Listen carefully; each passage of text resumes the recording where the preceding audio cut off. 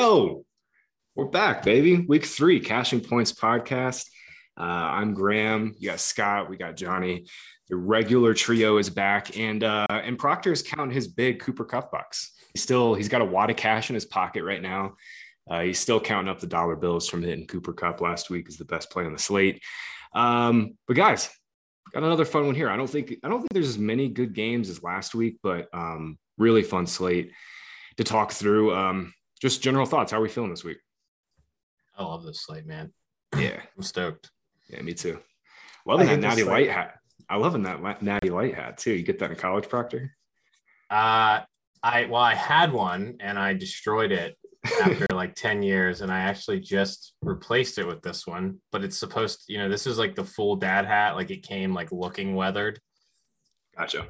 One of those. I haven't had a Natty Light in 10 years.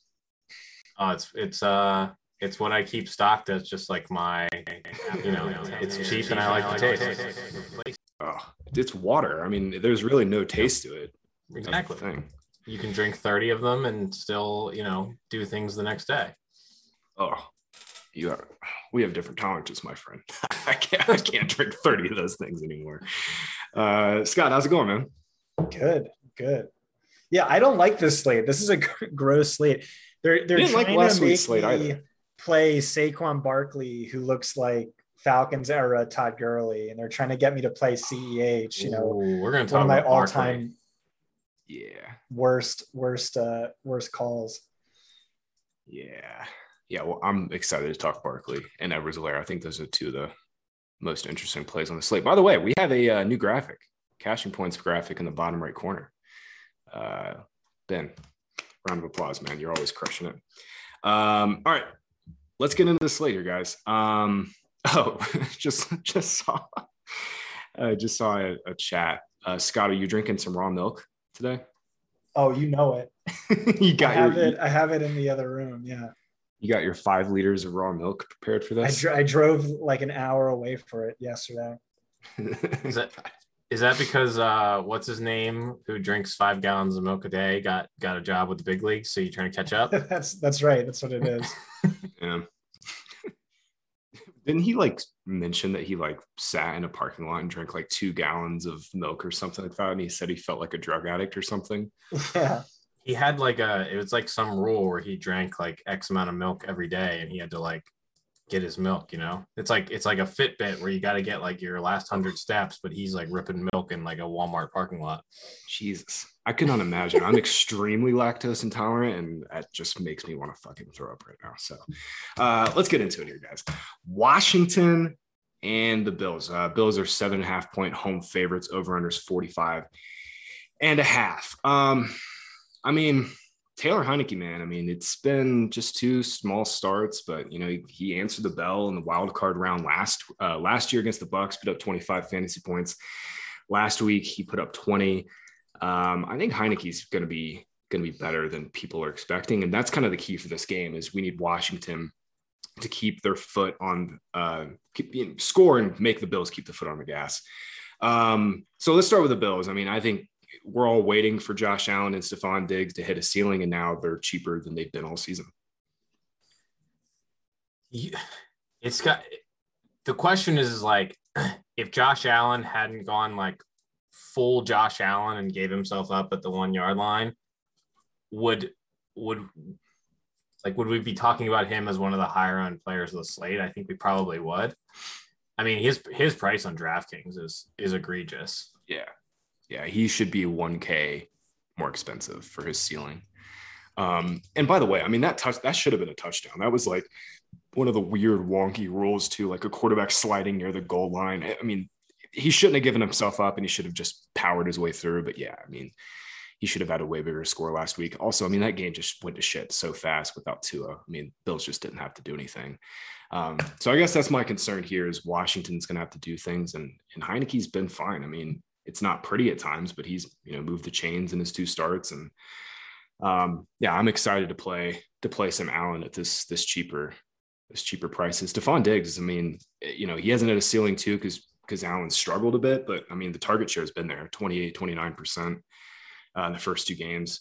Washington's defense has also not been good to start the year too. So Yeah. I like this spot a lot.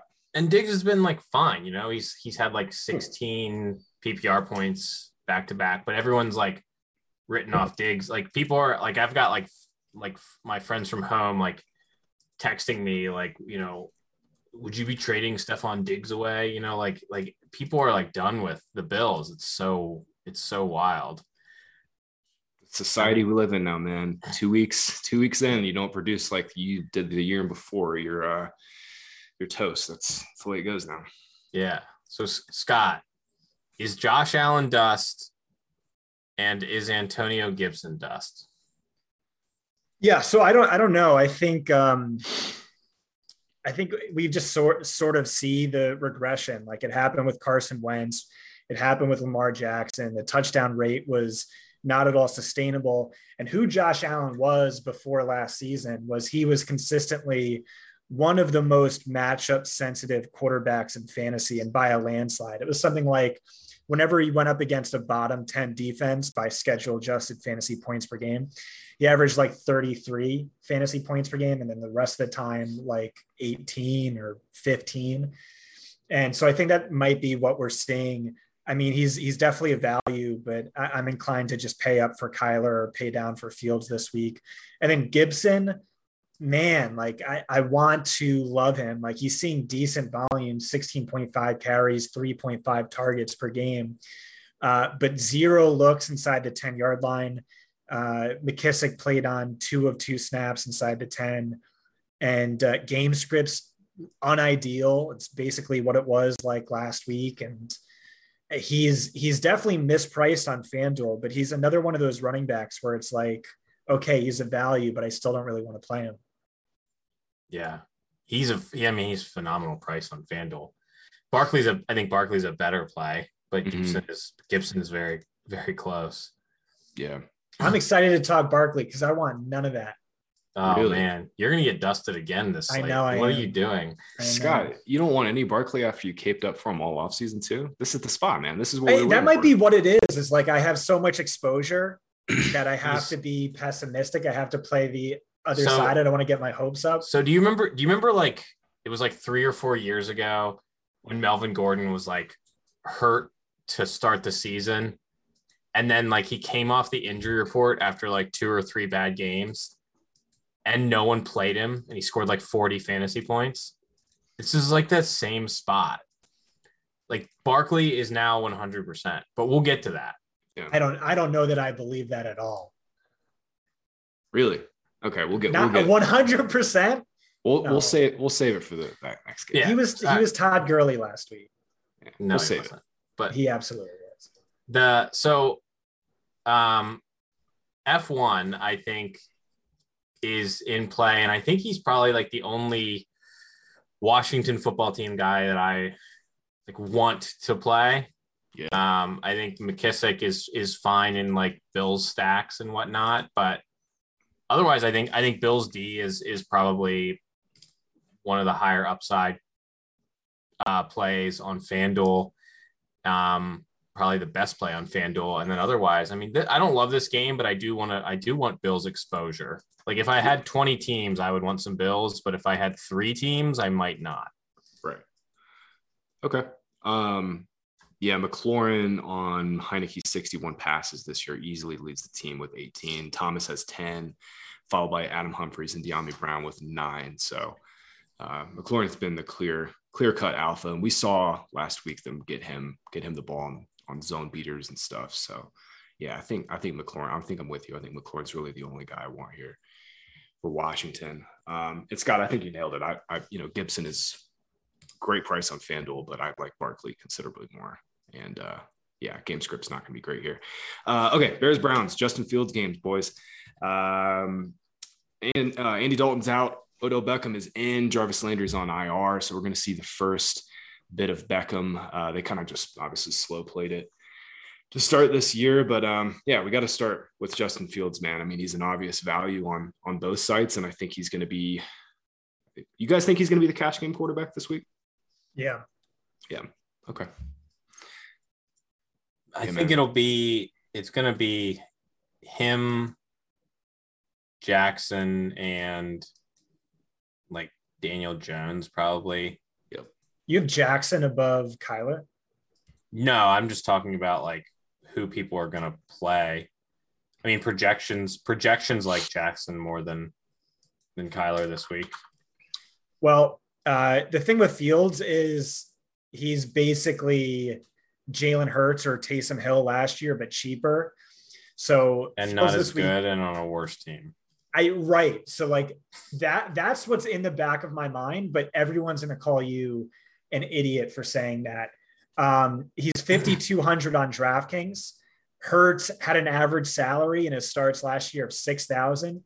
He averaged a return of 4.3x value. Taysom Hill average salary of basically 6,000, $25 cheaper than that. Averaged a return of 3.6x. And again, Fields is just 5,200 with arguably more Konami upside. He's scrambling at a much higher rate. But what Johnny said, like, I think that's right. I mean, Vegas, the collective Vegas community and sports bettors and whatnot does not have faith in Fields. I mean, their team total is bad. I mean, how often do you want to come in? I mean, who wants to come in and play a rookie quarterback as like a 10-point road dog? What are they, a 8-point dog? Yeah, it's 7.5 right now. And that's moved since open, right? I mean, I think they opened as like 6.5. Yeah, I believe so. No, I got it here at 7.5 the whole week. But I wouldn't be surprised if it got to 8 or 9 by Saturday. Yeah, Saturday night. Yeah, I mean, you know, Fields came in a pinch last week, but I don't think he acquitted himself well. Basically all of his throws were towards the sidelines, like there was nothing over the middle. So I'm not sure if it was just Nagy being a donkey again or what, but yeah, Fields looked, I don't know, questionable at best. I'm not really overreacting to that, but I mean, my bigger concern is this Browns D-line just like blitzing the shit out of them and kind of just wrecking this game here. Their O-line is so bad. Yeah. I know. Well, I mean, that's the thing is like Fields, you know, we've got, you know, including the preseason, we've got like 140 snaps on him and he's ran for 22, 126 and 2 touchdowns. So, I mean, the upside is real. It's just this game could get wrecked. You know, Fields struggles and just has to throw a ton to try and catch up. But I do think it, you know, bottom line is, I mean, Fields 5,200 on DraftKings is a phenomenal value for cash. I mean, he could throw 2 picks and 150 yards and still get 18 points. I mean, we kind of saw that with Jalen Hurts last week. I mean, Hurts threw for 190 and a pick and didn't have any passing touchdowns. It was still like QB 10 on the week. So that's the thing with these Konami guys is like, it can look like shit and still be fine for fantasy. Yeah. I mean, I like Fields. I just worry about his ceiling, I guess, more so than his floor. Like, I feel like this is going to be like some Terrell Pryor type games. Any interest in A-Rob or Mooney? Yeah. Nope. Yeah. I did find a Mooney 39.5 over prop that I liked. Our projections not really on it. Are all over Mooney. Yeah. We know John loves him, but we have him as like arguably the top wide receiver value. I'm not really there, but I'm not either for the reasons we outlined with Fields, but I do think the script is going to be good and, you know, 7-8 targets in both games. And Fields could hit him. Like, yeah, that's my thing. Couldn't hit him. Yeah, that's the thing is like he has 40-yard plus catch upside. So that's what I was saying. That's what I was saying. I like the over on Mooney's prop, but I don't really like playing him at DFS this week. All right, boys. Browns side, Nick Chubb, pretty much the only viable play, I think. I don't want to play Beckham in his first game back, especially in what should be a very run-heavy game script. And I'm just done with these other pass catchers. I mean, it's, you know, DPJ is their 2, Schwartz is their 3. They're doing a 3-man committee at tight end. I don't really want to mess with that. Yeah. I don't want to mess with Browns outside of Chubb. Their whole offense is a committee. I mean, they have all these different packages and like for real football, it's great. I mean, they look great, but for fantasy, like figuring out who is going to have a bankable market share is just impossible. Yep. Well, how do we feel about Chubb this week? I think after last week, I like him a good bit for tournaments because people are going to not play him because of how last week went. And, pretty similar spot. I mean, it's discouraging that he's not getting 15, 16, 17 carries, but he's going to get that one of these weeks and people are going to regret not playing him. But I mean, he's definitely, he's the 9 times out of 10, he's going to be the goal line back, even though Kareem Hunt's going to steal that occasionally and give you that sour taste. Oh, last week was fucking Andy Janovich. Hitting that goal line touchdown. Right. I will say on Chubb, obviously week 1, they played the Chiefs. Game script got out of hand. And last week he missed like a couple series. I don't know if it was like a minor injury or something was going on, but he missed a couple series last week. Only got 11 carries. So I'm not too concerned here. I think he's going to get back into like the 17, 18 range. And, like you said, Johnny, at the top, the markets just don't have any confidence in the Bears or Fields in the spot. So I think Chubb is a phenomenal play. Scott, you got any Chubb takes this week? No. Like it. Let's move it on. Ravens Lions, Lamar Jackson game, baby. Ravens are 8-point favorites on the road. Over under is 50. I mean, Baltimore is, man, they're in a rough spot, man, with their secondary. No Marcus Peters. Jimmy Smith was out last week. They have just been giving up points in bunches. Gave up 60 to COVID outbreak in the linebacker room. Oh boy, yeah. I mean, it's bad, man. Lamar has been phenomenal when the Ravens are big favorites. He averages 27.7 fantasy points per game when the Ravens are 7-point favorites or better. I think, Scott, you kind of alluded to this earlier. I think Kyler's and Lamar kind of have similar-ish ceilings, but I think this week with the price, I think I'm going to give a slight edge to Lamar. I mean, Kyler's really expensive on FanDuel. They kind of both have similar things going for them in that there's no run game. So, ideally they get most of the team's rushing yards and rushing touchdowns. And Detroit, I mean, they're one of the fastest paced teams in the league. They could force Lamar to keep his foot on the gas a bit. I don't know though. Lions have been playing fast because they've been getting stomped, and then they have to just play, really quick in the second half to catch up. I don't think that's ideally how they want to play, but I mean, obviously that same game script that we saw with the Niners and the Packers probably applies here as 8-point dogs. Ravens defense has not been good, man. I mean, this game could be tighter than people think. And the Ravens still have like the only spot that they have talent on the defense is the D line. They're not giving up like high rushing numbers. They've given up touchdowns and some big catches to running backs. So like if you look at like fantasy points allowed to running backs or whatever, you're going to get them as like middle of the pack. But I really don't think they are. I think by the end of the season, you're going to see the wide receivers and tight ends are what's going to dust them, especially tight ends, which has been a trend for like 2 years now, Scott, that the Ravens just seem to give it up to tight ends. Yeah. And I mean, TJ Hawkinson he's the best tight end play of the season. And he's not even projected to be like the highest owned tight end on the slate. It's bizarre to me.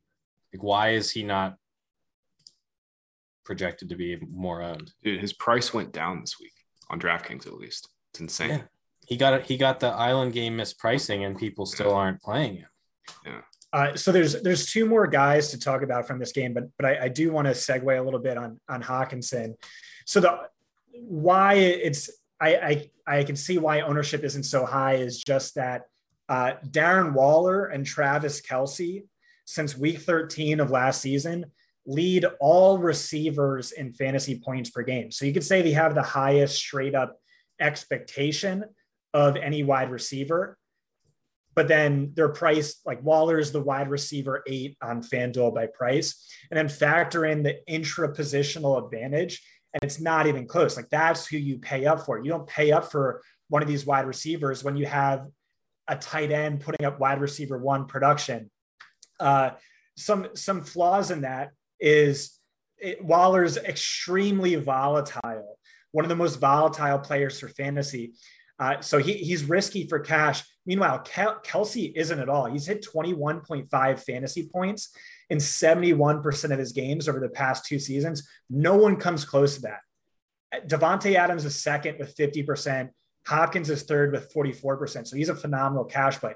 The problem is, which Johnny just alluded to, is Hawkins is 2,200 cheaper than Waller on DraftKings. He's 1,100 cheaper on FanDuel.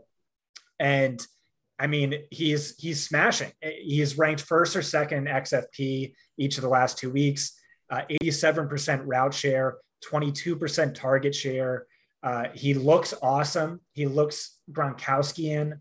And so I think he's my number 1 tight end play on both sites. TJ Gronkinson, baby. Yeah. He's the best tight end play on. Yeah, he's the best tight end play on DraftKings by far. Yeah. What do you make of this though, Johnny? I feel like you need, if you're building tournaments, GPPs, I feel like you need one of Kelce or Tyreek on every lineup, because either Tyreek gets doubled and he scores 10 points and Kelce scores 30, or Tyreek gets single coverage where he scores like 60 points, but Kelce still inexplicably scores 20. Bro, your boy Clyde. Oh God. No, I think this is a slate where we have what? 1, 2, 3, 4, 5, six teams with a 28 plus team total. I mean, I think this is like one of the rare times where I'm not going to just like get on here and like gush about why is no one playing the Chiefs. I mean, Hawk is he's just like a better play than Kelce at cost. Right. And I mean, how often does Hawkinson score a similar point total to Kelce? I mean, so far this season, he's 2 for 2 in keeping pace. So, I mean, really, unless Kelce has like a 3 touchdown game, I feel like Hawkinson keeps up with him, you know? The other 2 plays I like from this game, one is DeAndre Swift, who I don't know if you watched last week's game, but he looked freaking shot out of the cannon on every single touch. He ranks 9th in XFP per game, 8th in snaps per game, 66% snap share. He's just the 16th most expensive running back on DraftKings, where, you know, the PPR profile goes a bit farther. And then the other play would be Hollywood Brown on DraftKings. Maybe I wasn't wrong. Maybe I wasn't wrong on Hollywood season happening last year. Like, if you play in a fantasy league that started in week 12 and ends in week 7 of this season, it is Hollywood season. Graham has a great stat that people keep stealing, that he's caught a touchdown or surpassed 80 yards in 10 consecutive games. He averages 7.3 targets, 17.1 fantasy points per game over that span, 31% target share this year, really soft matchup, wide receiver 23 by salary.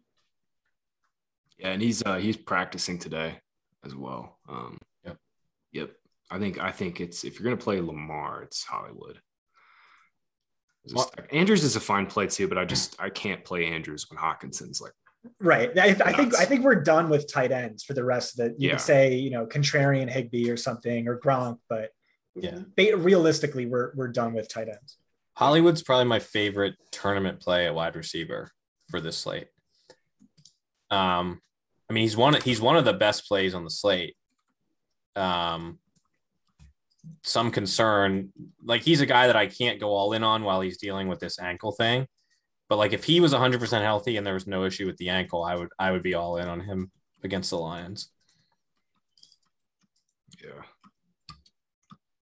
He's kind of in like a no man's land on FanDuel too. So I think that's going to keep his, plus the injury, I think he's going to be probably way lower on than he should and be. I think the projections on the market for him are bad right now. Like Scott was talking about. I mean, we've seen him doing it. I mean, he's had 10 plus PPR points for like what 10 straight weeks straight. Yeah, 12 and a half PPR points actually. Yeah, and you've got, you look around the industry and like floor projections for him are still like, 5 or 6 points or whatever, which is, I think those days are gone. What's so funny about him though is like, I was always like, oh, he's going to be very volatile week to week, massive boom games, big bust games. And then like over the stretch, he's been like one of the most consistent players in fantasy, but we haven't really seen the ceiling too much. I think he dropped a touchdown pass or it got batted away last week, but it was almost a monster day. Lamar missed him on the second play of the game. I mean, he was wide ass open and Lamar just overthrew him. There was that. There was also an end zone target too, I believe. He still got 113-1 last week too. Yeah, he's just a lock for 4 or 5 catches. And then obviously, what the upside is with, the yardage and touchdowns here. Okay. I think we covered this game enough. Cardinals and the Jags. Obviously just another home run monster spot for Kyler. Cardinals are 7.5 point favorites, over under 52. DeAndre Hopkins is dealing with a ribs injury. He is game time decision, according to Cliff Kingsbury. So it's an early game, so we'll know pretty early. We'll get some sort of report probably Saturday night from Schefter, or early Sunday morning. So we'll know what the deal is. But, Kyler's just been phenomenal to start this year. I mean, no other way to put it. And, obviously if Nuke can't go, Rondale Moore becomes one of the most popular. And he's already a good play, but he's going to become incredibly popular if Nuke is out. Yeah. What's your take there, Johnny? Let's say we get word DeAndre Hopkins isn't playing. How does that change things for you? I think Moore probably ends up like over-owned if Hopkins sits. He's still in that weird, like he's not a full-time player, right? So like if he doesn't score the 80-yard touchdown last week, yeah, but when he is coming on the field, he's getting like design plays. He's getting screens and he's, being force fed the ball. Right. And you have to think that number just continues to rise. And especially with DeAndre Hopkins out. So you want to play a 30% owned part-time player. All right. That's the issue. Yeah. Like I think Moore is a guy that I want to play as in my Kyler stacks, like every week at low ownership. I think if he ends up, if Hopkins sits, I'll probably end up with like more Christian Kirk, who I think ends up as a full-time player. But at the same time, I think ultimately what I would do is probably just downgrade the Cardinals offense, because I don't think they're going to have a hard time with the Jags. No, Urban Meyer and Darrell Bevel's game plans for the first 2 games have been just so egregious, man. They're forcing Lawrence just to chuck it downfield and not giving him any layup throws. They're not running the ball. That's my concern with Kyler this week is, they just get up, a couple touchdowns early and just kind of just sit on. Yeah, but then who's scoring those touchdowns? Kyler. Connor. Kyler. Yeah, exactly. Kyler. Yeah. But that's the thing. That's the thing. Kyler's ceiling is 45 points every game, but we need the Jags to do things here. For that to happen. First of all, their defense is so bad. Second of all, if they get up by 2 or 3 scores, it's Kyler scoring all of those. I really think he's the best floor to ceiling QB play outside of Fields. Is he going to win MVP this year? He really might. He's a favorite to win fantasy MVP. He's hit 30 fantasy points in like 6 of his last 6 healthy games. It's just obscene. It's just like, I don't know how. I talked to a DFS whale that Johnny knows. I won't out, but he was like, yeah, I'm inclined to just play Kyler every single week until they jack up his salary by like another 1,000. Yeah, he's a great play. I just think losing Hopkins hurts. See, does it though? Because all right, so you have one guy who isn't as open, and then you have all right, Kyler's going to take off and run. Well, yeah, but if they're up 17, Kyler's not going to be doing those runs. Right. Yeah, and that's kind of my point too. Okay. Yeah. And that's the other thing with this week too is like Lamar is in just a smash spot too against a terrible defense, huge favorite on the road too, and he's cheaper. Kyler's a great play though every week. I mean, no one's saying he's not. Yeah, yeah. But Scott, do you agree that Lamar and Kyler have like virtually the same ceiling this week? Maybe outside of a couple points, or do you think Kyler's higher? I'd have Kyler higher, but it's at least close. James Robinson is vaguely in play on one of the sites after his increased workload last week. I'm not really about it, but he'll pop in a model or two. DJ Chark and Marvin Jones. Marvin Jones, I think, is a must play or borderline on both sites. Chark is in play for tournaments. Yeah, Marvin Jones is a pretty strong play on DraftKings. I think both. I think he's pretty good on FanDuel, but I'm not sure. No, he's great on FanDuel too. I'm not sure you need him because he's 6K on FanDuel, where like, you know, you have Mike Williams, you have Jamar Chase is 6K now. Right. He's wide receiver 24 on FanDuel, wide receiver 43 on DraftKings. Yeah. Marv is a great play, and he averages since week 8 of last season. Only 3 wide receivers are outscoring Marvin Jones: Devontae Adams, Tyreek Hill, and Stephon Diggs. He averages 8.8 targets and 18 fantasy points per game. Volume's ridiculous this year. He's clearly Trevor's guy. DJ Chark is seeing like a great GPP type role where he's seeing the air yards and he's seeing like the high risk, high reward targets, but they have no chemistry because they haven't practiced at all. And so Marv is just his guy, his trusted guy. But I do think, like, you know, Chark calls in 2 30-yard bombs and like that's game over, and you get like massive leverage off of the Marv chalk. But Marv must play on DK. Yeah, he's definitely Chark is your leverage off of I think Marv, you look around at the projections for ownership around the industry right now, they don't have him very high, but I think as I've been messing with some of like the, you know, optimals around the industry and where he's falling with projections, I think he's going to end up in most of your cash, you know, optimals that people are talking about. Yep. All right. Any other thoughts here? Nope. All right. I think Arizona defense is they're a good price on DraftKings. Okay. Alrighty. Chargers Chiefs. Chiefs are 7-point favorites at home, and I thought this would get bumped down a little bit through the week, but it stayed at 7, which is a bit of a surprise. I thought there'd be some more Chargers action. I've got Chargers +7 in my pocket already, so I just kind of feel like this is the Chargers are much closer than the market. Much closer to the Chiefs than the market is acknowledging here. Over unders 55. Man, I mean, the thing that also led me to Chargers +7, I mean, this Chiefs defense has been egregiously bad. I mean, they've given up the most yards per play so far. They've given up the most points per drive so far. You know, Browns and Ravens are on a similar, in terms of like just overall efficiency, they're on a similar like archetype and level as the Chargers. And Justin Herbert is playing arguably better than any quarterback in the league. This game is pretty simple for fantasy, and the fact that, you know, we know exactly where the ball is going and we know exactly who the plays are. It's just how do we want to play this as a whole? Why does no one want to play Austin Eckler? He's an amazing play on FanDuel. Yes, he is. Why is Austin Eckler projected for less PPR points than Alvin Kamara? Because he's definitely going to outscore him this week. I mean, what was it?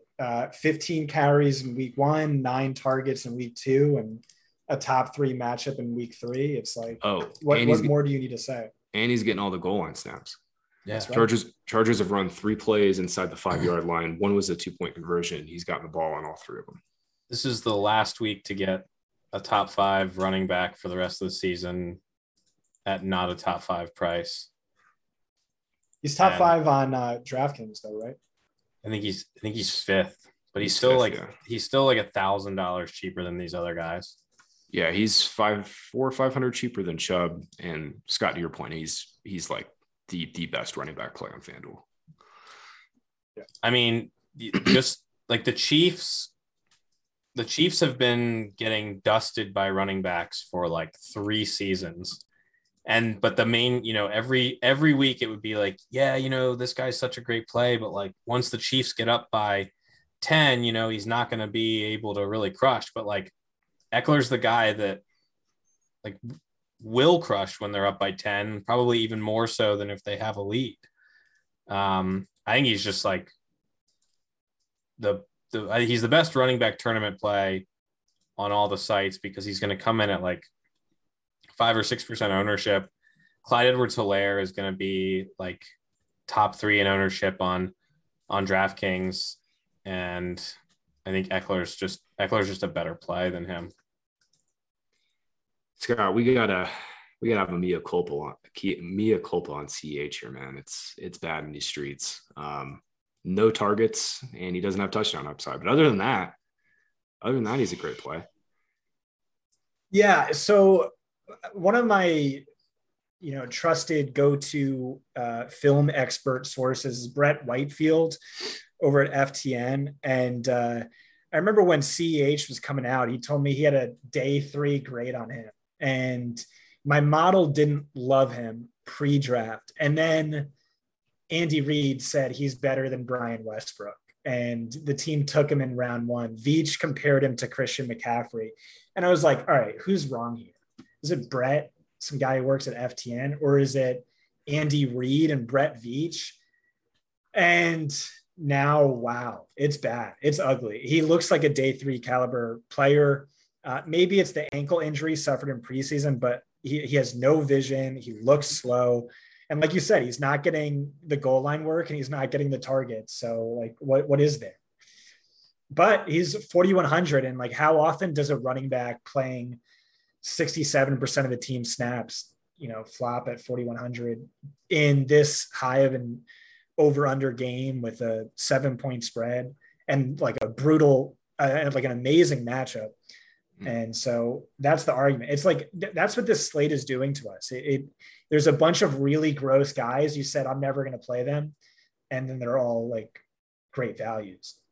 Yeah. I mean, but if Edwards-Helaire gets the same exact role that we've seen for now 17 games where he's capped at 4 targets max and very, very limited red zone usage, and he's going to be 20% owned. I mean, my God, that's like, yeah, that's an easy fade, man. Yeah, he's unplayable in tournaments. Yeah, that's an easy fade. The running back coach said he had one of his best days of practices on Wednesday. I wonder, man.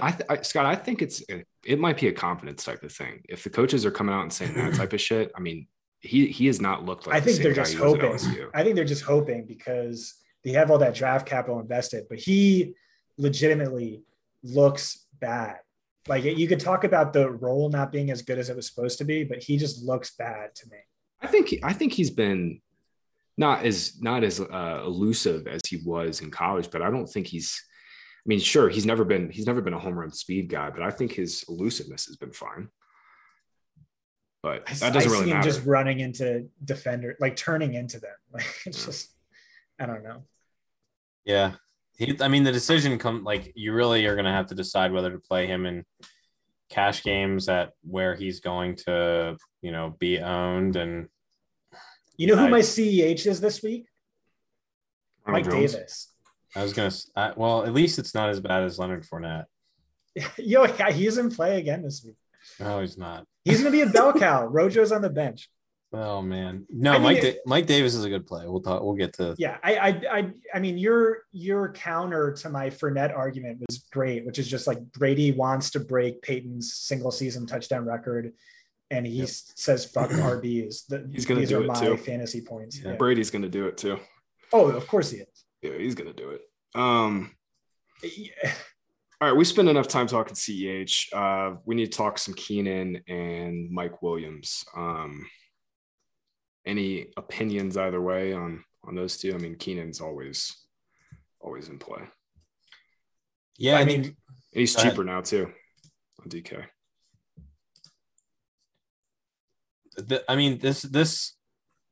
The Chargers should have 2-3 more passing touchdowns than they do, just on sort of fluke. So, I think Keenan is going to get there, but I would say that Mike Williams has definitely dinged the alphaness that Keenan had last year. But I think they're both good plays for this game. They're going to have to keep up with the Chiefs. They're going to have to throw. I like Jared Cook. I think is a little interesting again too at his price. This is a great game. Mike Williams is a must play on FanDuel. He is pretty cheap there. Wide receiver 26. Yeah. End of discussion. You mean you're not going to play Robert Woods that everyone says is like the best play on the slate? I don't know. You're the cup whisperer. Robert Woods fart noise. Van Jefferson, he's running more routes than Woods. Is that the pivot? I mean, there's only one guy that's like going on double dates with Matthew Stafford. That's who you play. Who is the RB2 in Kansas City? Is that Darrell Williams? It's Darrell with one L. Yeah. Can't afford that second L. See a leverage play. I mean, people love the RB in this spot. So Darrell scores 3 touchdowns. Do you remember that week that it was like, what was it? Clyde was injured and Darrell was like dinged up and like Le'Veon Bell was supposed to start. And then they like ruled Williams active. And then Le'Veon Bell played like 5 snaps and Williams was like the highest scoring running back on the slate or whatever. Yeah. I mean, they like him. Honestly, Fournette is a very similar play to CEH in the sense that they should get like a near bell cow workload, but they also have quarterbacks who don't target running backs because they don't need to. They don't give them touchdowns because they want to score them all for themselves. Yeah. I mean, I think Fournette has better touchdown equity than Edwards-Helaire, though. I mean, that's not saying much, but I think he has better touchdown equity. Right. He's actually seeing good volume. He's like RB9 by XFP despite 0 opportunities inside the 10. Yeah. Yeah. They're doing the Aaron Rodgers goal line stuff. Who? The Bucks. Yeah. But in their scenario, they don't throw it to their running back. Right. All right. What's the next game, Graham? Yeah. Saints Patriots. We can breeze through this one here, fellas. Pats are 2.5 point favorites. I think so. Yeah. Over under is 42. Lowest on, actually, it's the second lowest on the slate. I think Jets Broncos is at 41.5. Actually, Jets Broncos is 42.5. So this game is the lowest over under on the slate. Super slow game. Saints have played incredibly slow, have been very run heavy. Sean Payton's just trying to limit Jameis Winston. Patriots have been incredibly conservative. I mean, Mac Jones is throwing like just 5-yard pass after 5-yard pass, and they're very balanced, playing slow. This game is disgusting overall. I really don't have much here. Alvin Kamara is going to be 5%, 8% this week, coming off 2 bad games, but I still don't know if I want to go there. If you squint really hard, he is seeing amazing usage. He leads all running backs in target share. His snap share is up to 78%. It was always at like 65 or 66% throughout his career. He ranks 3rd in XFP market share. What worries me is the matchup. So New England historically is very vulnerable to pass catching running backs. But with New England, it's always very matchup dependent or matchup unique to the matchup. And so we've seen McCaffrey flop against them. We've seen Eckler flop against them, like near career lows or season low games against New England. So I think New England sells out to stop Kamara because, who else do you have to worry about? Yeah. I think they're going to want Jameis to throw it. That's the thing. They're going to want Jameis to throw it. Right. I mean, there's probably like a 20% chance Winston goes nuclear just because like Winston can do that. I mean, he was his MVP odds jumped by, like 8-fold after week 1, but yeah, because everyone's an idiot. And there's that. So there's also that. Oh, it was like the flukiest game in like NFL history, and everyone was like, touting themselves as being these Jameis whisperers or whatever. Yeah, and then the Saints. Ed Teach did put like 60,000 on that, but yeah. Well, you can light that on fire. So the Patriots side, I think James White is a guy that I really like this week for tournaments, because you can't run on the Saints. Haven't been able to run on the Saints for like 3 years now, but they give up the dump offs to running backs. They got dusted by the Saints, and McCaffrey caught 5 of 6 for 65. And we see now that like James White, because Ramondre Stevenson fumbled and he's dealing with the thumb thing, if he's inactive again, James White gets all of the James White role, plus he gets a little bump on the carry side. He got 5 attempts and 1 was in the inside the 10 last week. So he's a guy that I think is pretty interesting. I think he outscores Clyde Edwards-Helaire way more often than the ownership will dictate. Yes. Yep. What a world we live in. Dude, James White's going to be like 2% again. I like James White quite a bit last week. I put him in contrarian plays, and he was like 0.5% owned. Yep. What do you think happens in a game, Mac Jones, like they force him to pass? You think his ADOT doubles from 2 to 4? Yeah, and it'll be on one Aguilar target, like 15 yards down the field. Yeah. Yep. This game sucks. It does suck. Yeah. James White's really the only guy I'm really looking at. Yeah, I mean, I'm not even looking at him, but yeah, he's fine on DK. I think he's a great leverage. He's a great leverage player for CH. CH is going to be 25%. Yeah, that's really the main reason I like him, is because he's the same price. Yeah. I mean, Mike Davis is 200 more, right? Yeah. Yep. Yeah. Davis is good too, but Davis will be 10% plus owned. Yeah. Well, let's get there. I think. Let's get there. That's the next game. Giants are 3-point faves, over unders 47.5. A couple injuries to monitor through this game. Russell Gage is out, along with AJ Terrell. So the Falcons' only good cornerback is out. But unfortunately, Kenny Golladay is questionable. He's got like a hip thing, and I think he's probably dealing with that hamstring again from the training camp again. And Evan Ingram's trending toward the game time call. He practiced all of this week with a calf injury, but we'll see if he plays. Let's talk Mike Davis, because I saw some egregiously bad CPAT fab bids this week. I mean, he was going for like 40 to 50% of fab in some spots, which is just fucking nuts. Yep. Scored 2 touchdowns last week. He looks better than Mike Davis, but I mean, this is CPAT is never going to be anything more than like a 35 to 40% share of this backfield.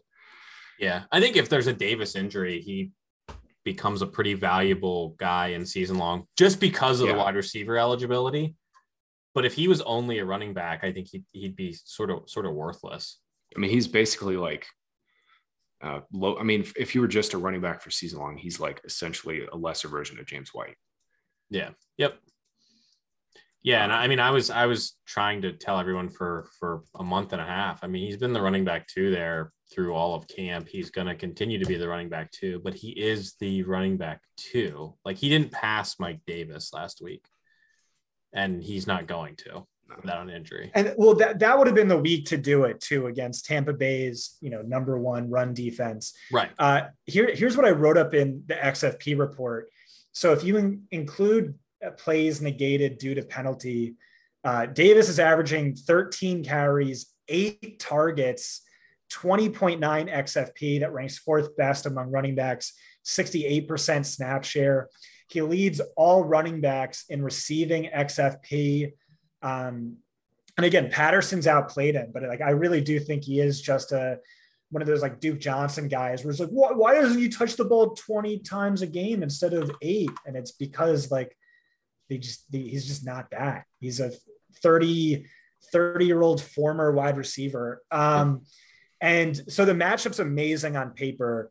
Atlanta's not favored, but the Giants quietly have one of the worst run defenses in football. A stat I really like to look at is yards before contact allowed per attempt. And the Giants ranked dead last by that stat by a pretty significant margin. So add it all up, and I like Davis. I think he'll be lower owned than CEH. I like him more than CEH. Yep. Davis is a really good play. Yeah.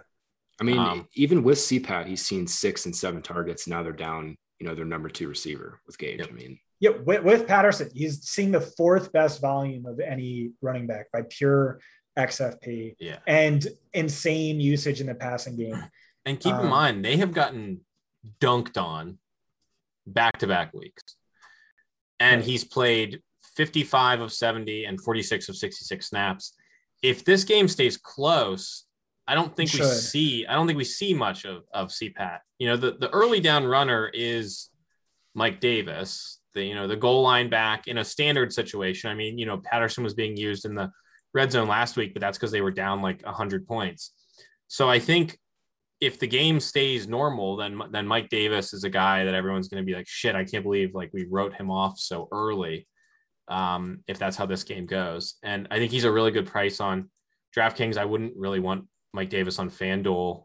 I think on FanDuel, Saquon Barkley is like the best play at running back we've seen in a long time. Yeah.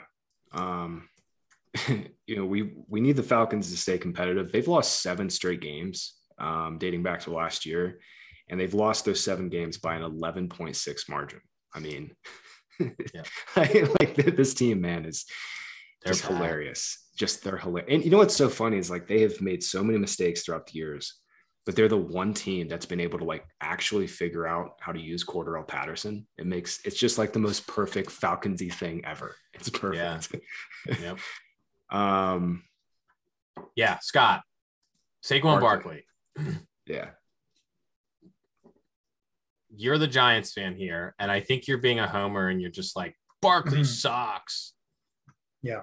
It definitely could be that. So he had one long run, which, was never in question. He should have the long speed, but it's all about like the maneuverability, the ability to plant your foot and go, juking, all very important aspects of Barkley's game. And he saw the snap share last week, not necessarily the touches. And, the touches were just like a quick dump off, the runs, he was wide open on that run, although typically New York's offensive line is not good at creating holes. And he just doesn't look like Barkley. He looks like Todd Gurley to me. And maybe it's the homer, maybe it's like I have too many shares in my season long leagues, but I don't want to play him. And I know he's just like a ridiculous value. He's off the injury report. Mm-hmm. How big is that, Johnny? How it's huge. It's huge. It's huge. It's just the team like telling the fan base like, the training wheels are off. And people don't like the fantasy community always wants to write that off. Like, it was never in question that he was going to play. And it's like, well, yeah, like it never was. But when he's off the injury report, it means that he was able to like practice in full for the first time this year. And that means that the Giants obviously no longer have any questions about his workload, which they did have the first 2 weeks. Yeah. And Scott, I'm not really, I know what you're saying with Barkley, but he only has 26 touches this year. I mean, I'm not willing to say that he's not the same guy anymore. I mean, we just don't have a big enough sample to know. And obviously also the Giants offensive line is still garbage, but I mean, this is the spot. So Falcons D-line is terrible. It might be the worst in the league. Yeah. They're still giving up the catches. Yeah. Are they? Post Dan Quinn? They've given up 13 running back receptions over 2 weeks.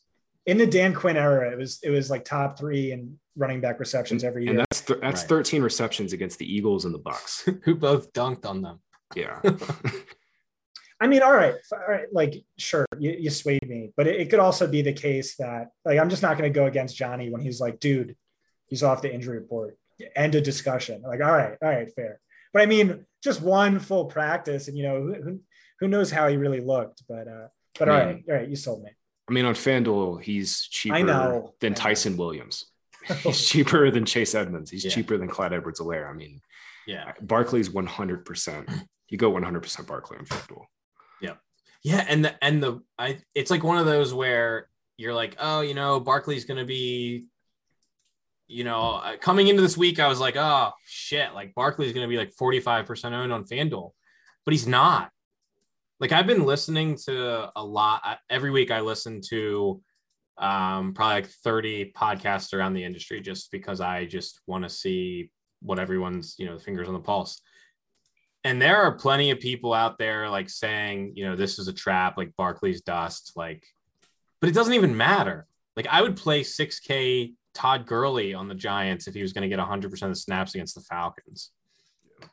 But I also don't think Barkley is dust. Yeah. If he doesn't look much better here, then we can have that discussion in a couple of weeks, but I'm not there yet. Yeah. There's one other play that we have to talk about. If Kenny Golladay is out, Sterling Shepard is like the absolute nuts on DraftKings.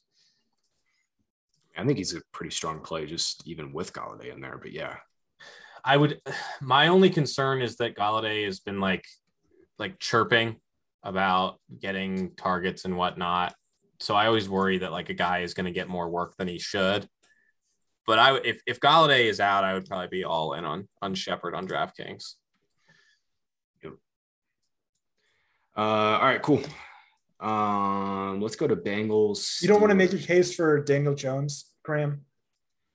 I mean, I just think there's better quarterback plays this week. All right. Oh, yeah. I thought I really like Daniel Jones on DraftKings. Don't really like him on FanDuel. Yeah. I mean, honestly, this week, I think I can find, on DraftKings, I can find the money to get up to Stafford. I think Daniel Jones has a higher ceiling than Justin Fields, though. Yeah. Oh, yeah. I'm with you on that. Yeah.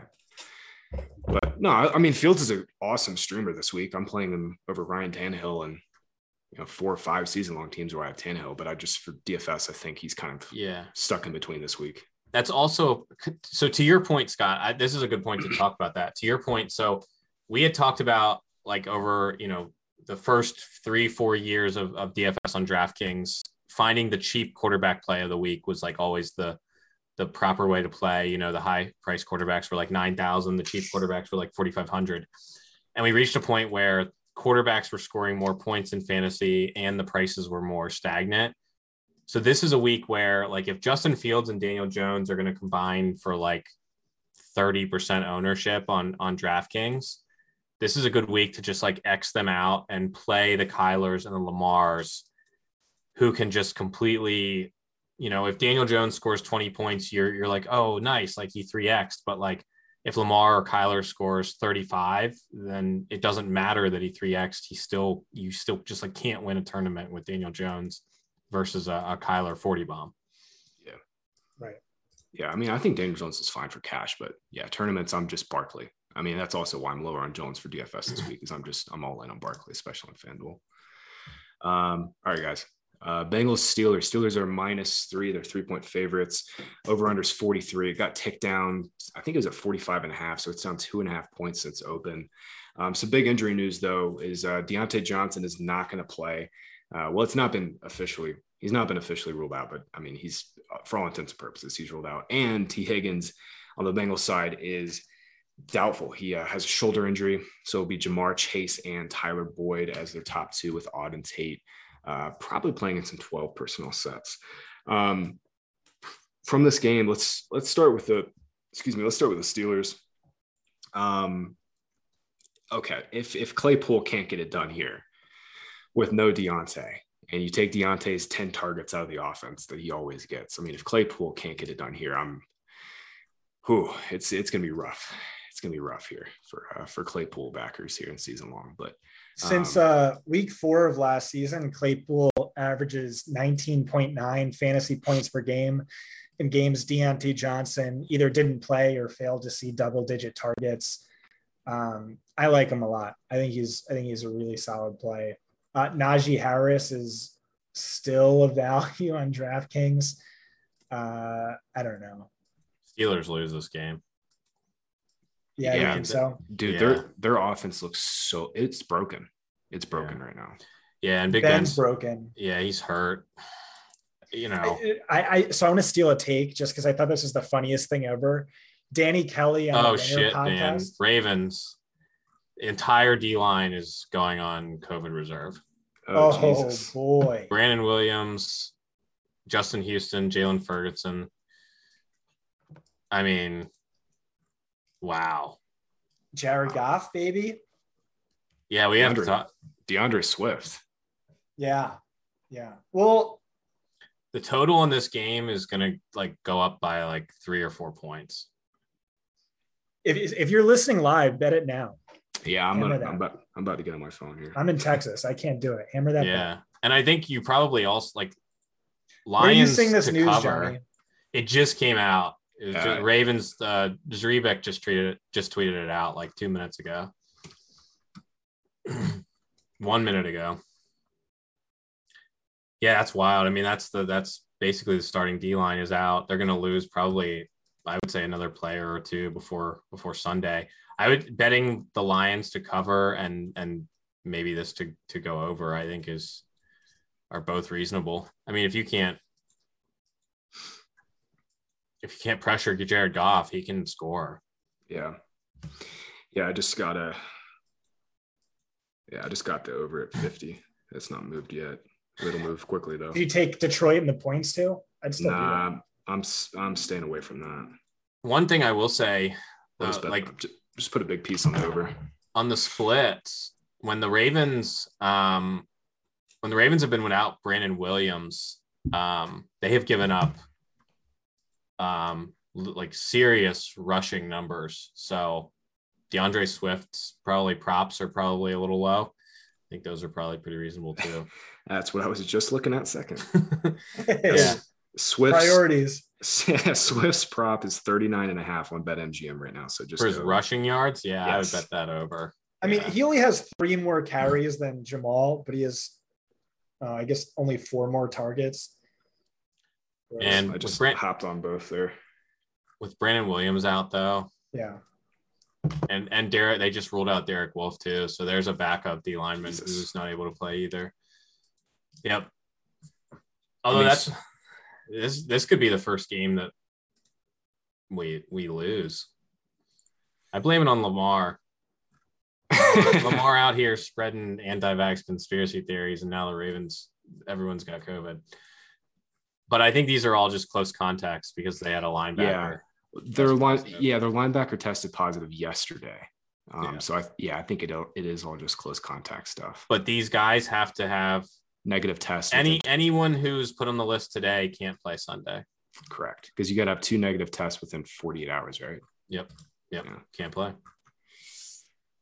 Yeah. All right. So if you're still listening, 50 is out there in a few spots, and Swift. Just bet the Swift rushing props. They actually just just pulled a bunch of shit. Yeah, nicely done. Yeah, they just pulled a bunch of shit. Yeah. Quintez Cephas. Yeah, he's a guy that I would like if I wasn't so all in on Hawkinson. But I think the Goff, Cephas, Hawkinson stacks are live. Yeah, hit every Hawkinson over. Goff's been okay, man. He really has been. Maybe he just needed to get away from Sean McVay.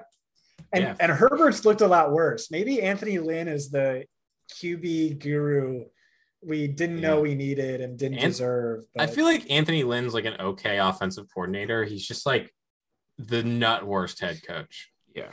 His game management last year was egregiously bad. He's when Kirk Cousins kneeled instead of spiking it, that's Anthony Lynn as a head coach. But every fucking game. Not just one-time mistake. Every time I would listen to one of his pressers, every single time I was like, this is Rex Ryan. Like he is a legitimate Rex Ryan clone. And like, that's where he came from. And like, they're kind of the same person, which is like, they're likable and they're funny, but like, I don't know that you're a good head coach. Yep. Yeah. All right. We got a little carried away here with all that Lions stuff, Raven stuff. So I was going to say Danny Kelly's take on the Ringer podcast. Yeah. Hilarious. He was like, I think Ben's actually going to be better now that he's hurt, because that's like, he spends like 90% of his football life hurt.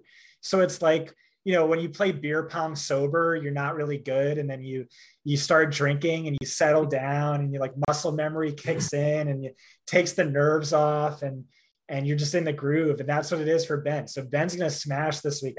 I just thought that was funny. I mean, like, that's the thing is like Ben has randomly gotten really hurt and then played better. Like that's happened before. I wouldn't count on it this week. And he looks totally, you know, dude, retire, please. Yeah. I think it's over. The Big Ben experiment is over. Yeah, dude, this is Drew Brees from last year, but worse, because Brees likely still getting worse than Rivers last year. Oh, they should give Rivers a call. Dude, Peyton Manning shot put. Yes. Oh. Yeah. Yeah. It's bad, man. It's real bad. So Johnny, you like Bengals money line here? Yeah, I do. I think I was a donkey and had Bengals money line last week. Burrow threw fucking 3 picks, but I'm not gonna talk. Yeah. I think the Steelers defense is like, they're good, but they haven't been, you know, what you hope. And their offense just puts them in such bad positions. You know, the Bengals defense is it's the first, like, you know, 2K play on DraftKings where you're like excited to play them. Yeah. Steelers are just a bad team. What did you say? Bengals defense? I'm sorry, I missed it. Yeah, on DraftKings they're 2,100. Oh, I mean, nice. It's like one of the first times where you get a cheap defense that like really projects really well. So we got to talk Jamar Chase and Tyler Boyd. You know, they were all popping as immense values on, I think, both of the sites, like all three basically. And it was kind of hard to make an argument just because the offense, you know, they spread it around to those three guys, but now it's more concentrated. T. Higgins leaves behind 7.5 targets per game. He's doubtful. Jamar Chase is ranked 20th in fantasy points per game, but 75th in XFP per game. So, you know, I expect him to continue to be like efficient, maybe not that hyper efficient, but I'll see good volume. And then Tyler Boyd, 9 targets last week, decent production. And with Joe Hayden back, you have to think Pittsburgh's still the slot funnel we were targeting last year.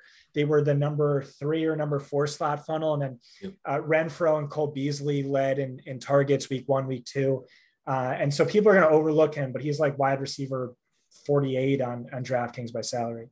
He's going to pop in most projection models when you remove T. Higgins, but he's a good play. And he's one of those guys who's going to start popping in projection models late in the week. So he'll end up 8 to 12% owned. And I think Boyd is close to as, you know, he's like a good pivot off of Marvin Jones in the same price range on DraftKings. I mean, they're both really good plays. Yeah. On FanDuel, Scott, you said Mike Williams was one of the best values. Who do you like more, Williams at 6K or Chase at 59? I'd say maybe both, but probably Williams. Yeah, Williams' volume is just a little bit better. Yeah. Any Mixon love? I mean, I don't know if the spot Steelers have been really good against the run. TJ Watt and Devin Bush are both questionable. I haven't seen anything on Watt today though. So the one thing I like for Mixon is, so Cincinnati defense will probably be the highest owned defense on DraftKings, Cincy and Titans. So like in your tournament teams where you're playing Cincy defense, I think pairing Mixon with the Cincy defense is pretty strong.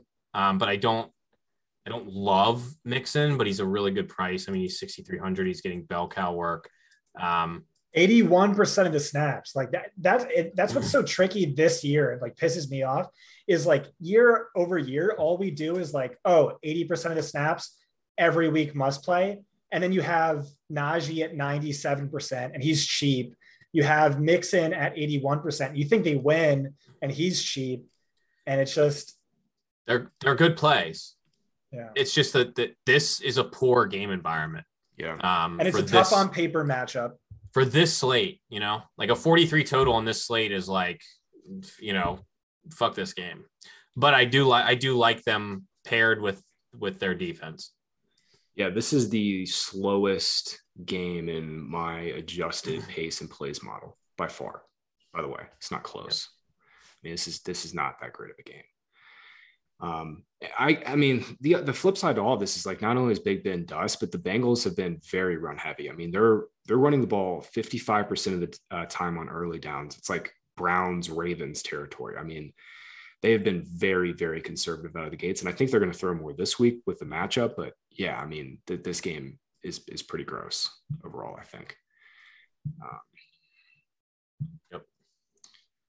Okay, let's move it on here. Where are we? Colts Titans. Derrick Henry. Titans are 5-point favorites at home. We know what Derrick Henry does when the Titans are going to win and when they're favored. Carson Wentz, man, he's dealing with 2 sprained ankles. Like they're playing it very close. Though I don't know what the hell is going on there. I don't either. I mean, they're playing it very close to the vest, which they should. But I mean, we really don't know. I don't think we're going to know until maybe Saturday night, Sunday morning, what's going to happen here. But Titans are 5-point favorites. Over under is 48. Colts have been massively overvalued by the markets the last 2 weeks. I bet against the Colts in week 1. That worked successfully. I bet against them last week with the Rams at -3.5, and that would have worked if the Rams didn't fumble the ball in the third play of the fourth quarter. That terrible punt situation there where the freaking down blocker got in the way. But Titans are 5-point favorites here. I think if Wentz is out, it'll get to 7 or 8. But man, Colts are in a really tough spot here. Really, really tough spot. Can I go off topic for a second and get a season-long take from Johnny? So the Colts are 0-2. Carson Wentz has 2 sprained ankles out of a potential 2. I was cracking up when I saw the practice report and it said Carson Wentz, parentheses, ankles. Just so perfect. Ankle. So they're 0-2. They're on the road back to back in tough matchups against the Titans, Dolphins, Ravens. They go 0-5. What are the chances they sit Wentz for nearly the remainder of the season so they don't give up a round 1? Instead, they only give up a round 2. I doubt that would happen. But without another injury, I think this could be a team where like Wentz has another injury and they just put him on IR and say, screw it. What gives that theory life, Scott, is if they do go 0-5, right? I mean, their schedule gets a lot easier after the Ravens game. They've got the Texans and Jags mixed in there, so they'll win a couple of those. But like the Texans are good, Graham. Davis Mills, really baby. Davis Mills Mafia. Yeah. Next Tom Brady. Texans are so weird. What I was going to say though is if they play Wentz and they go like, let's say they're sitting at like 2-10. I mean, that's live for a top 5, top 6 pick. I mean, at that point, you would have to bench Wentz. I don't think we're at that point. I don't think we're at the point yet where they're going to bench Wentz. But if it's like week 12 and they've got 3 wins, they're 100%. They have every incentive not to play them. I just don't think we're at that point just yet. I think it's a little too early for that. So the concern with Jonathan Taylor, obviously, is game script. He's seeing amazing volume. He ranks 3rd in XFP per game by a landslide. And like last year, he ranked like 23rd and still finished as a mid RB1. If he saw this usage he was seeing last year, if he saw this usage and was as hyper efficient as he was last year, he'd be averaging like 28.9 fantasy points per game. Brutal touchdown luck. He's going to regress. But obviously, game script's a concern. We have 3 hurt offensive linemen. And I mean, he's in play on FanDuel, but like Eckler is just so much of a better play. I don't really see myself playing him. Yeah, and Taylor's a risk to be scripted out for Hines. And if if Wentz doesn't play, I mean, Hundley is really, really bad. You think they go to Hundley over Eason? It seems like they might. Yeah. Ugh. Yeah. Yeah, Colts are going to get trucked here. Derrick Henry is expensive as hell, but I mean, you know what the upside is with Titans in a good script. Yeah, he's a way better play than Alvin Kamara or Dalvin Cook. Cook might not play, man. Or if he plays, he's going to be very limited, I think. Yeah. He's very banged up right now. Titans, it's all Henry, right? No Tannehill, no Brown, no Julio. I think Tannehill's fine. I wouldn't be. I wouldn't. He is 7K on FanDuel. Yeah, I think he's a guy that, like, you want to play Tannehill and one of the receivers. I'm okay with that. We've also seen that he correlates okay with Henry, but I think for the cost of Henry, I wouldn't want to play them together. Yeah, especially if the Colts just get body slammed here, which they could. All right. Afternoon games, Jets, Broncos. Broncos are the biggest favorite on the slate at 10.5. Over-under's 42.5, which is right in line with Saints, Patriots for the lowest on this slate. I mean, man, Jets side is just, I really don't think we need to talk too much about it. I mean, they're rotating it, running back. Corey Davis and Elijah Moore are, the top two targets or top two receivers in this offense in terms of routes, but Braxton Berrios leads the team in targets right now. I don't think Jamison Crowder is going to play this week. I think he might have already gotten ruled out. Jets, is there anything? Or Can we talk Broncos? Yeah, I did just want to say Zach Wilson is a lot better than his numbers imply right now. He's been under pressure on 50% of his dropbacks. That easily ranks worst. Denver ranks bottom 8 by PFF pass rush grade, and they're going to be without Bradley Chubb this week. I think Zach Wilson is going to be owned on like 30% of JM's GPP lineups. It's just like such a JM play, but it's definitely risky. It sort of makes sense. He's not playable, dude. I mean, he's cheap. His receivers are cheap. And this should be like the best matchup he's had this far. But yeah, I get it. It's still not a good matchup. Broncos secondary has been pretty damn good. And I mean, I think Zach Wilson's on a similar talent spectrum as Lawrence and Daniel Jones. They have a 15-point team total, man. Right. Okay. There's only one playable player in this game, and I think it's Cortland Sutton, and I'm moving on. Yeah. I'm there too. I mean, season long, Melvin Gordon and Javonte Williams are, RB2s with RB1 upside in this spot. But yeah, I think I'm with you. I think it's Sutton, and I would sniff around on Patrick, but it's Sutton. By the way, for Jets, Jamison Crowder is a game time decision. So we'll see on that. I guess you could play Fant too, but I'm just not playing him over Hawkinson. Yeah. But he's an okay price. Yeah. All right. Dolphins Raiders, another fairly gross game to get this afternoon start. Slate started. No Tua. He's going to miss this week and potentially more. I mean, we saw it. Jacoby Brissett is just it's hard to watch. It was really hard to watch that game last week. They just had no chance.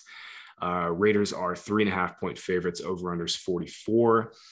I mean, Miami's, it's kind of like what we talked through earlier with the Browns, man. I mean, it's just like they have a rotation at receiver. They do a lot of different shit in terms of their personnel packages. They have a rotation at running back. And now it's going to be, mucked up with Jacoby Brissett, which is no fun. So no Dolphins. And then I guess, the Raiders side, Scott, it's Waller. And, I think like we talked about earlier, it's Waller, Kelsey, and Hawk at tight end. And kind of just depends on what your lineup looks like from there. But I mean, Waller's just another, he's a phenomenal play once again. Yeah, I think that's it. Yeah. Any love for Carr in tournaments? Nope. No? Nope. Yeah. I think I'd rather play Danny Dimes on a DK for sure. Drake? No. Too many carries to Peyton Barber. That was so brutal. Drake did play a ton. 71% of the snaps, got 11 of 12 red zone snaps. He's on the field for pretty much every single passing play too. Yeah, but Barber out carried him, which was like so frustrating. Which makes me think like if they get a big lead, we're gonna just see Peyton Barber in the second half, and that just sucks when you're playing like the home favorite running back. Yeah, I don't think he's in play on DraftKings, but he's a little bit better priced on FanDuel. All right, let's get to a better game here. Bucks Rams. Bucks are 1-point favorites. This actually opened Bucks +2, and it got freaking hammered within like 30 minutes, and the books switched it back to Bucks. Bucks is a 1-point fave. Over under is 55.5, and I mean, guys, this is the spot, man. I mean, the Rams have not had to do much offensively. They ran 50 plays in week 1. They ran 62 last week against the Colts. Stafford is, he's just not had to drop back to pass very much. But he's been extremely efficient when he has. Rams are number 1 in EPA per pass attempt right now. And man, they're going to have to throw way more with the Bucks here. The Rams play volume is going to spike big time this week. Injuries is obviously Darrell Henderson. He's got some sort of like rib cartilage issue. Even if he were 100%, we'd probably be fading with this Bucks run defense. We just don't really play, running backs against the Bucks. So we'll see if we get Michelle. We'll see if we get some news on that. But Johnny, man, are we back? Are we back on Cup this week? Yeah, he's best play on the slate again. They just don't want to price him up, and people don't want to play him. I don't get it. Half the industry is talking about how like Robert Woods is like the best pivot off of Cooper Kupp, and I don't even think Robert Woods is in play. Wow. If I'm playing like 1, 2, 3 teams, I'm just playing Kupp. It's very clear that he is the alpha wide receiver 1 in this offense. They're playing the Bucks. The matchup is amazing. Robert Woods hasn't been good. He hasn't done much with Stafford. I think Woods is, in Stafford double stacks if you want to do that, or in larger field tournaments. But I just don't think the ownership gap equity is good enough to play Robert Woods. I mean, he's projecting for like 15% ownership across the industry because everyone is so galaxy brained over this. Like, they're like, it's like people were like mad they didn't play Cooper Kupp, so they're like trying to find a way to like not play him again. Yeah. In our ownership projections, Robert Woods is the 3rd highest projected owned receiver. Right. Kupp's number 1 for what it's worth. But... I mean, if Woods is going to be top 5 ownership, he's just like not even playable, I don't think. Yeah. Well, what about on FanDuel? Because I don't disagree, but that felt like a very DraftKings specific take. He's wide receiver 26 on FanDuel. 6,100. Mike Williams is 6,000. Jamar Chase is 5,900. You like him 3rd best? Definitely. I think Woods is definitely more in play on FanDuel, but I think he's going to be like one of the highest owned wide receivers on FanDuel because people are playing him as the 6K piece in this game.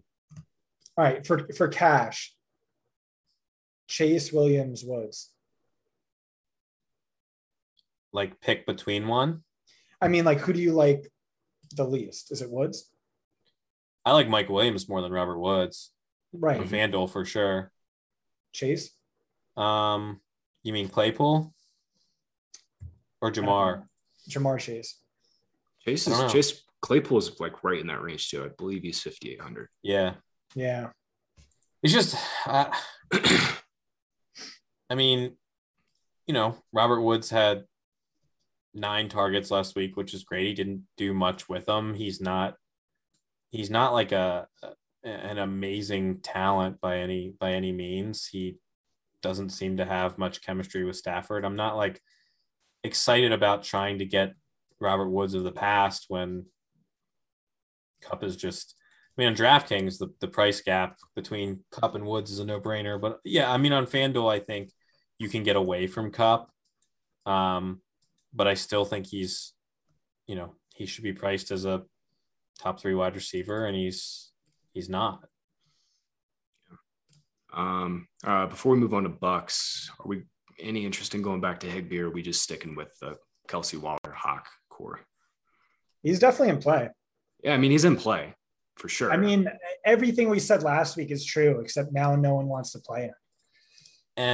And with Henderson out, I think the Stafford double stacks are pretty live. Is Sony in play at all? I don't think so. He's cheap. I mean, he's going to be cheap, but Henderson was seeing like 100% of the snaps. And Sony got 0 targets, and they like Jake Funk in that like receiving role. So I think we see a committee, but if Henderson misses, I think we see a committee with Michelle and Funk, and it's like against the Bucks, do you want the 2-down runner? Yeah, and I mean, to get there, Michelle is going to have to score twice. All right. Bucks side, no AB this week. He's vaccinated, but he's still testing negative, so he's out, I believe, already. I don't think it's been official yet, but he's not going to play. So that condenses things for the Bucks between Evans and Godwin and Gronk. Scotty Miller will be their 3. But yeah, I mean, it definitely makes things a little easier. I mean, I know last week we were talking about people being afraid to stack up Brady because there's too many receivers, but it's like we know where the ball is going. Now we especially know where the ball is going, and I think ownership's going to reflect that. But yeah, I mean, Scott, who do you think Ramsey plays the most? Godwin. Okay. I think he shadows him. Okay. Damn. So Evans then. That just made me mad. I didn't want you to say that. Really? Yeah, I mean, he's played 55% of his coverage snaps from the slot this year. I think Godwin's the wide receiver 1. Like that's how it looks like this year to me. Yeah. And if he is playing mostly in the slot anyway, why not just stick there full time? I don't think Evans has like a good on paper matchup either. Scotty Miller, like is he in play? I don't think so. It's like a committee, right, with the wide receiver 3. Yeah, we've been down this before. So is it a tight end funnel? Is it Gronk week? The guy has 2 touchdowns in 3 straight games. It's been Gronk week to start every week at this point. Right. I mean, that's his guy. That's the most elite end zone weapon of all time, the greatest tight end of all time, and he's BFFs with Tommy. So yeah. Oh, I forget who said it, but not only does he want to break Peyton Manning's record for single season touchdowns, but based on the Manning cast, it seems like he also wants to go after Peyton's touchdown record with Marv, where he's like only 18 touchdowns shy with Tom Brady. So yeah, I don't know. I think Brawley brought that up, but yeah, it was a great take. But yeah, I think in terms of the wide receiver 3 for the Bucks, I think we see more of OJ Howard and Cameron Brate this week. Ooh, okay. I don't think it's really going to affect Gronk all that much, but I wouldn't be stoked about any of these Bucks wide receivers. I think Tyler Johnson, Scotty Miller, and then rotate. And then, do you remember there was a week last year where I don't know if Scotty Miller got hurt or somebody got hurt, and Godwin ended up playing more on the outside, and there was that like little munchkin dude that the Bucks had that ended up playing in the slot, and he caught like 7 for 80 or something, and no one played him. It was a showdown slate, and everyone was like tilted out of their mind. So that's the thing, is like you really don't know what they're gonna do at wide receiver. So I think, I wanted you to tell me that Jalen Ramsey was going to shadow Mike Evans so we could go all in on Godwin, but that's tilting to think that he might shadow. I mean, SIS has Ramsey at 75% slot, and that's basically right where Godwin's been at, 75% slot. So Jaden Mickens, that's the dude. Jaden Mickens, who has played a lot when guys have missed. He's like an absolute nobody, and then all of a sudden he's had a few games where he's played like 60-70% of the snaps at wide receiver. Because he's like Godwin's like backup slot guy. If for whatever reason they don't play Scotty Miller in the slot, I don't know, weird stuff. Yeah. It's a great game. Yeah, it's a great game. Two teams that are not going to be able to run the ball because the Bucks don't have a running game. The Rams are missing their starting running back, and you can't run on the Bucks. I mean, this is the spot you want, and people aren't playing Brady or Stafford. Really? I Yeah. expected everyone to just go all in on this game or the Chiefs game. So, yeah, I thought that too. But when you look at the quarterback ownership around the industry, we're going to see a ton of Lamar Jackson, a ton of Daniel Jones, a ton of Justin Fields. People want to get back on Josh Allen. I thought coming into the week, I was like, Stafford's going to be really owned, and no, he's not. I mean, he's going to be 5, 6, 7% owned probably. He's going to be even lower on FanDuel. Yeah. He might literally be 2 or 3% on FanDuel this week. And this is one of those spots where I think losing their starting running back is better for Stafford than the backup running back, which there's spots we've seen in the past. This is a great spot for Stafford. You know who all the receivers are. There's only, 4 to really pick from. And then same with the Bucks. There's really only 3 to pick from. Yeah. This is a great spot here. Because the Bucks are pushing pace and because they're scoring so much. I mean, the Bucks lead the league in points per play. Their defense has faced 106 pass attempts so far. That's by far the most in the league. Cowboys are second at 91. So Stafford, I mean, the thing that has been holding Stafford back, even though he's been great, has been the play volume. And this week, there's going to be a shit ton of play volume. So, yeah, I mean, Stafford's averaging 300 yards and 2.5 touchdowns, and he has not 20.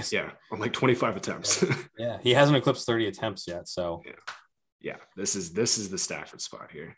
I think Stafford's the best tournament play on FanDuel with his receivers. Yeah, and I was telling Scott the other day, the people want to play the non-mobile quarterbacks on FanDuel just because of sort of how pricing works out. But I also really I like them a lot on DraftKings too now because no one plays them, and the 300-yard bonus is still a valuable thing, and I think it's gotten a little bit of a discount around the industry to where everyone wants to play the mobile quarterbacks. So, no one is playing Stafford on DraftKings because he's a weird price. Yeah. Just a good game. And the final game of the slate is good too. Seahawks Vikings. Seahawks are 2-point favorites. Over under is 55. And I brought this up last week. I'm going to continue to bring it up, man. This Vikings team is a shootout team. They are 10-3 towards the over their last 13 games. 11 of those 13 have combined for 50 or more points.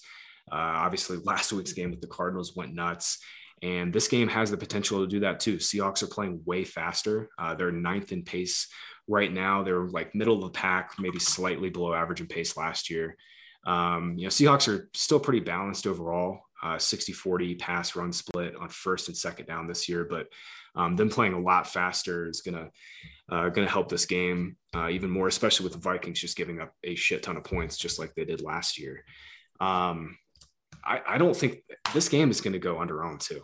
I mean, I think people are going to be on Chiefs. They'll be on, Lamar and Kyler, but I really don't think Wilson and Lockett and Metcalf are going to have that much ownership. Yeah, and Chris Carson is a great flop lag play. I mean, he got there last week, but he's had such a weird start of the year because he had a great game in week 1 where he had 120 scrimmage yards. And then last week he didn't have any scrimmage yards, but he got the 2 short scores and got there. But his role is amazing. I mean, his role is fucking awesome. Vikings running D is not good. Carson's a great price. I will say Carson's a little harder to get to on FanDuel. I think Eckler's just the nuts there, but Carson's 7,700, Eckler's 7. Yep. Scott, I saw you shaking your head. Yeah, Carson, I think is only in play on DraftKings. Mm-hmm. Yeah, I like Carson a lot. My question to you, Johnny, is how do we play Alexander Madison, who is cheap on FanDuel, not cheap on DraftKings, in the late game, which looks to be a game time decision. So I think we talked about this last year. The Vikings don't like Alexander Madison. They have never really committed to him. They just drafted Kenny Nwangwu. Nwangwu, yeah.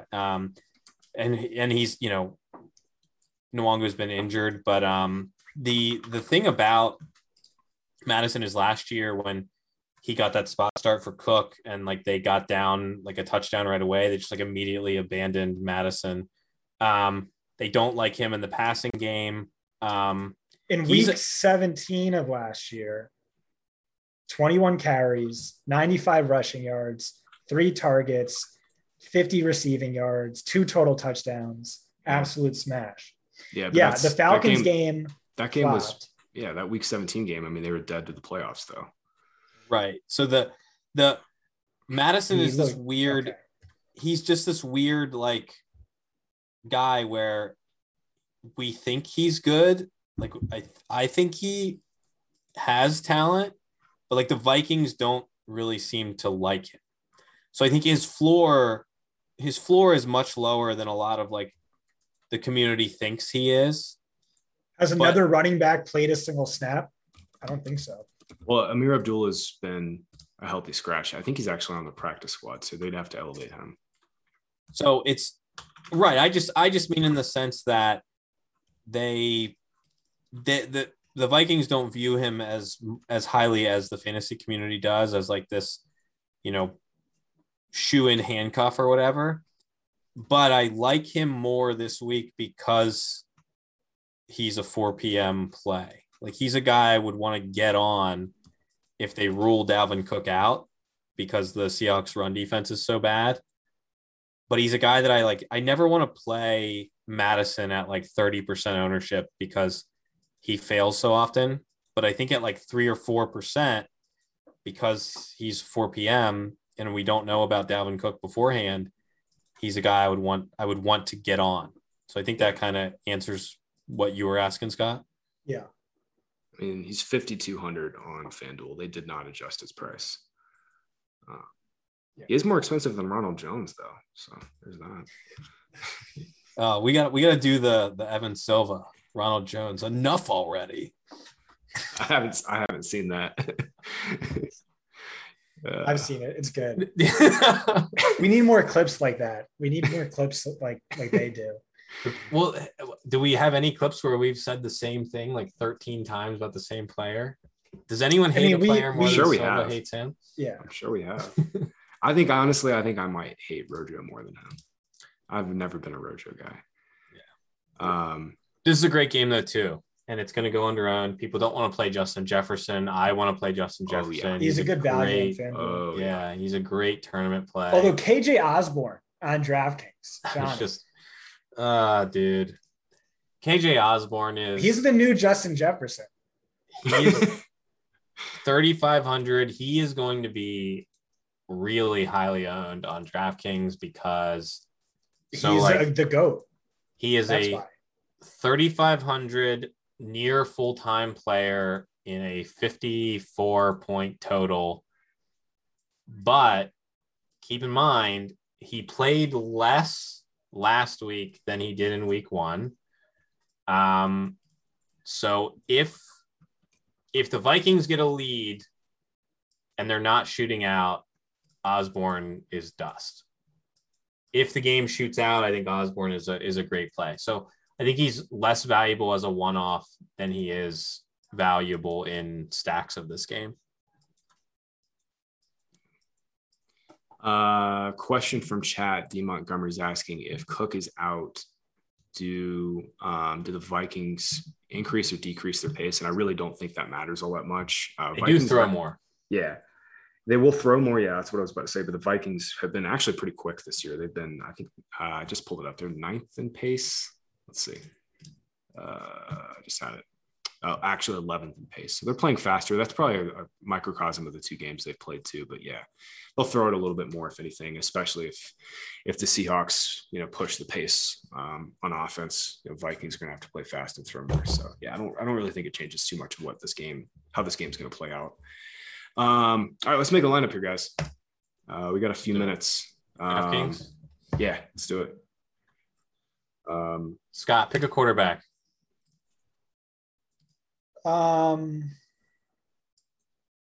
Brady. Wait, is this cash or tournaments here? No, let's go Stafford. Okay. Tournament, right? I feel like you can't build cash game lineups yet because we're trying to figure out what's going on with Cook. We're trying to figure out what's going on with the Ravens. Do you want to go back? I don't feel comfortable yet. Let's do a tournament team. All right, Cup and Stafford. Okay. We might dub stack. We'll see. We'll let it grow organically. I'm done. Now it's your turn, Johnny. Okay. I'm going to do a mini stack and then turn it over to Graham. I'm going to play Marquise and Hawkinson. Beautiful. Beautiful. Hawkinson and... Don't blow it, Graham.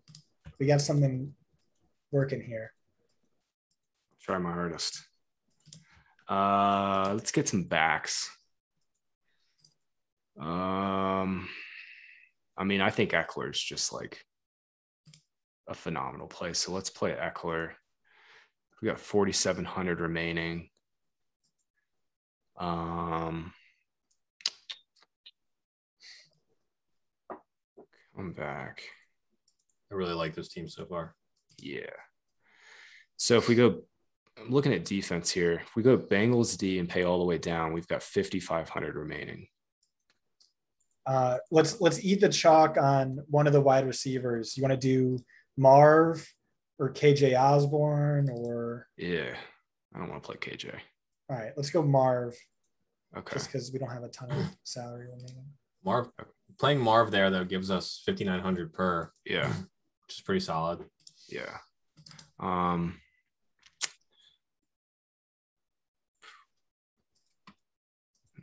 we could stack Mixon with Bengals defense, but I'm sure there's a better Najee, Saquon, Carson, Mixon, Mike Davis, CEH.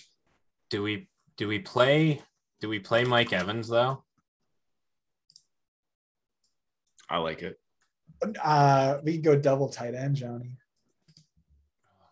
Double and then reverse running backs. If you play Mike Evans, you got 5,500 left remaining for the final back. Which is Mike Davis, Kenyon Drake. You could do Mike Davis and move up to Tennessee defense. Okay. Ooh, right. I like that. Yeah, I like that. Go up to Tennessee D, especially if Wentz is out. Cool. And we're just full on fading Kansas City. Well, you get if that game explodes, Eckler is like the best piece for that game shooting out in terms of price per value in a shootout. Yep. And leverage too. To your point earlier, Proctor, he's not going to be owned. I like that. Yeah. So we got Stafford, Eckler, Davis, Kupp, Hollywood, Marv Jones, TJ Hawkinson, Mike Evans, Titans D. Like that a lot. I do too. Like that a lot. All righty, fellas. It's been fun. Stick around if you want to hang out. Joe and Tom are going to be talking through the slate from a betting perspective. They're going to be on about 13 minutes or so. So stick around for that. For Johnny, for Scott, for Ben Behind the Glass, I'm Graham. This has been the Week 3 Cashing Points podcast. Thanks for hanging out.